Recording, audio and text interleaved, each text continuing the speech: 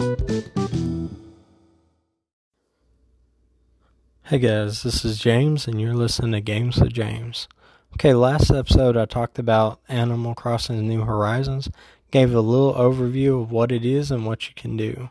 Today I'm going to touch on some personal news as well as not forget to mention the new Carnival update coming soon. I know a lot of fans are upset because this isn't new to them and we still don't have fan faves like Brewster. But come on, Nintendo keeps giving us new free updates for right at a year and have pretty much promised to continue to deliver. I saw someone on Twitter at PretendoYT say they would like to see a cooking option and a cookbook app in your Nook phone, and I wholeheartedly agree.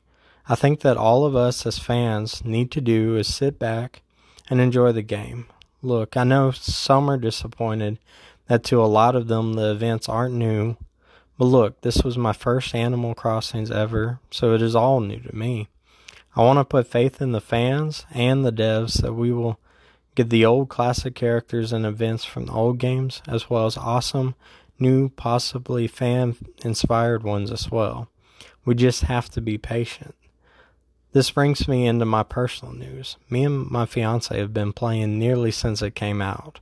Because actually she got me the game and Switch for my birthday, and let's say it's the only game without a story that I've put over 100 hours in, minus possibly The Sims back in the day. Recently she convinced her cousin to start playing, and while the two of us have fully decked out islands and keep up on all the latest news, her cousin is just starting to get sucked in to all that she can do with her island. That's what I love about this title. Anyone can get sucked in to enjoy new or old even a year later.